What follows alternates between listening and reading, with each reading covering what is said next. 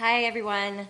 So this week's portion is the portion of Vayetze, and it came to my attention that our weekly newsletter, there was a little bit of a mistake there on the title. It said Kitetse.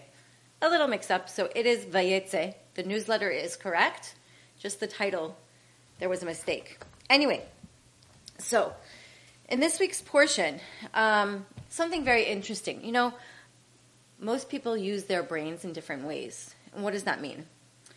Some say, I use my brain and my intellect for physical things, for physical challenges, for my business, for how to program my computer, all those kinds of things. But when it comes to spirituality and the love of my family and my meditations and my prayers, those things can't be rationalized. So I don't use my logic for that. And then there are others who would take a different approach. They say, you know, actually it's the opposite. The spiritual side of my life is where I need the most guidance and where I need to use my brain the most because it's so deep and there's so much to learn. And so I let myself on the day-to-day basis of the physical business things, I let myself run on automatic pilot. And the spiritual side, the family, the love, all those things, that's where I put my brain in. And so who's right and who's wrong? And so according to this fascinating explanation that I found, and it's really connected to Jacob's sleeping habits, because in this portion, it talks about Jacob sleeping and the dream that he had.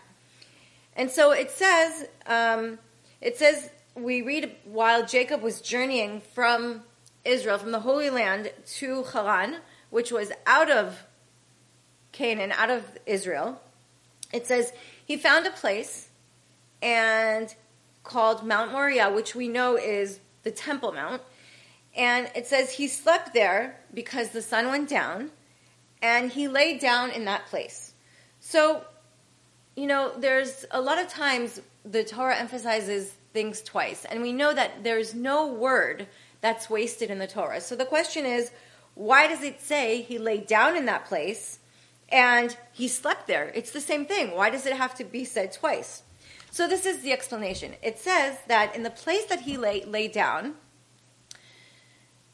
it says for the 14 years that he was hidden in the house of Evel, the name is Evel, he didn't lie down. He didn't sleep. But in that place, he lay down. All the 20 years that he was in Lavan's house, working for Rachel and Leah, and all those years, he never lay down. But in this place, he lay down. And it says that night, the night that Jacob spent at that holiest place on earth was probably the most intensely spiritual and special moment of his whole life. So for 14 years, before that, he was secluded by himself in his teacher's home, in his teacher's school. And his teacher's name was Evel, who was Noah's great-great-grandson. And he devoted his every moment to studying spirituality, to pursuing wisdom. He didn't sleep. And then for the following 20 years after that, he worked for Lavan, and he didn't sleep. But during that one night, he slept. He lay down. So what does that mean? So if you think about it, a person lying down, his head is down, and the rest of his body is on the same plane, right? Your body and your head are on the same plane. And when we do that, we surrender basically the most important advantage that a human being has over every other living creature. And what's that? The brain. The brain, we surrender our brain. Sleeping is like 1/60th of death. We're not in control of our brain anymore. We're on the same plane. When a man is standing up, which again is the difference between animals and man, the brain is the one that is in charge of everything else. So a person who allows himself to be ruled just by his emotions or instincts and really doesn't use his brain, which is the most important feature that humanity has. Now, I'm not saying that we shouldn't feel. I'm not saying that we shouldn't have emotions. But there's a reason why we were given a brain. And a brain can be used for both sides. It can be used for the spiritual, and it can be used for the physical, and it should be used for both. It's not one or the other. So Jacob didn't lie down for the 14 years, and he didn't lie down for the 20 years. But at that time, he lay down. So the rule is that really we should use both. But there's also a higher truth. And the truth goes beyond physicality and spirituality. The truth goes beyond intellect. Because the Creator is neither physical or spiritual. He created both realms, and He's present in both realms. So He gave us ways of connecting to His higher truth in both ways. Prayer, for example, is a spiritual connection, while giving charity is a physical connection. And God provided us, the Creator provided us with a guide, our mind, with which we can navigate both areas of our life. But we also need to be connected to a higher truth, which goes beyond physical, beyond even spiritual.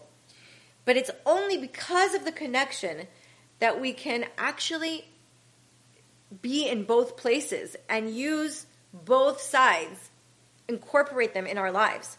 That's why Jacob had to spend a night on Mount Moriah, which is the site of the Holy Temple, and that's where the place of the Creator's deepest self-revelation to man is, actually.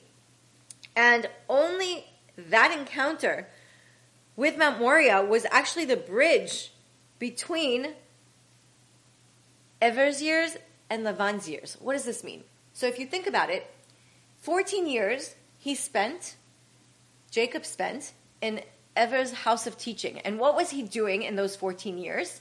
He was studying spirituality. He was studying the wisdom of the Creator. Then he lay down. And then he worked 20 years physically for Lavan. So we have the spiritual and the physical. And this night was the bridge between the spiritual and the physical.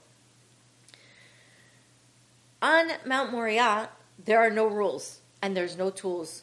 You know, there's a place in Israel that we go to, and it's called the Cave of Machpelah, where the matriarchs and patriarchs are buried, where the entrance to the Garden of Eden is.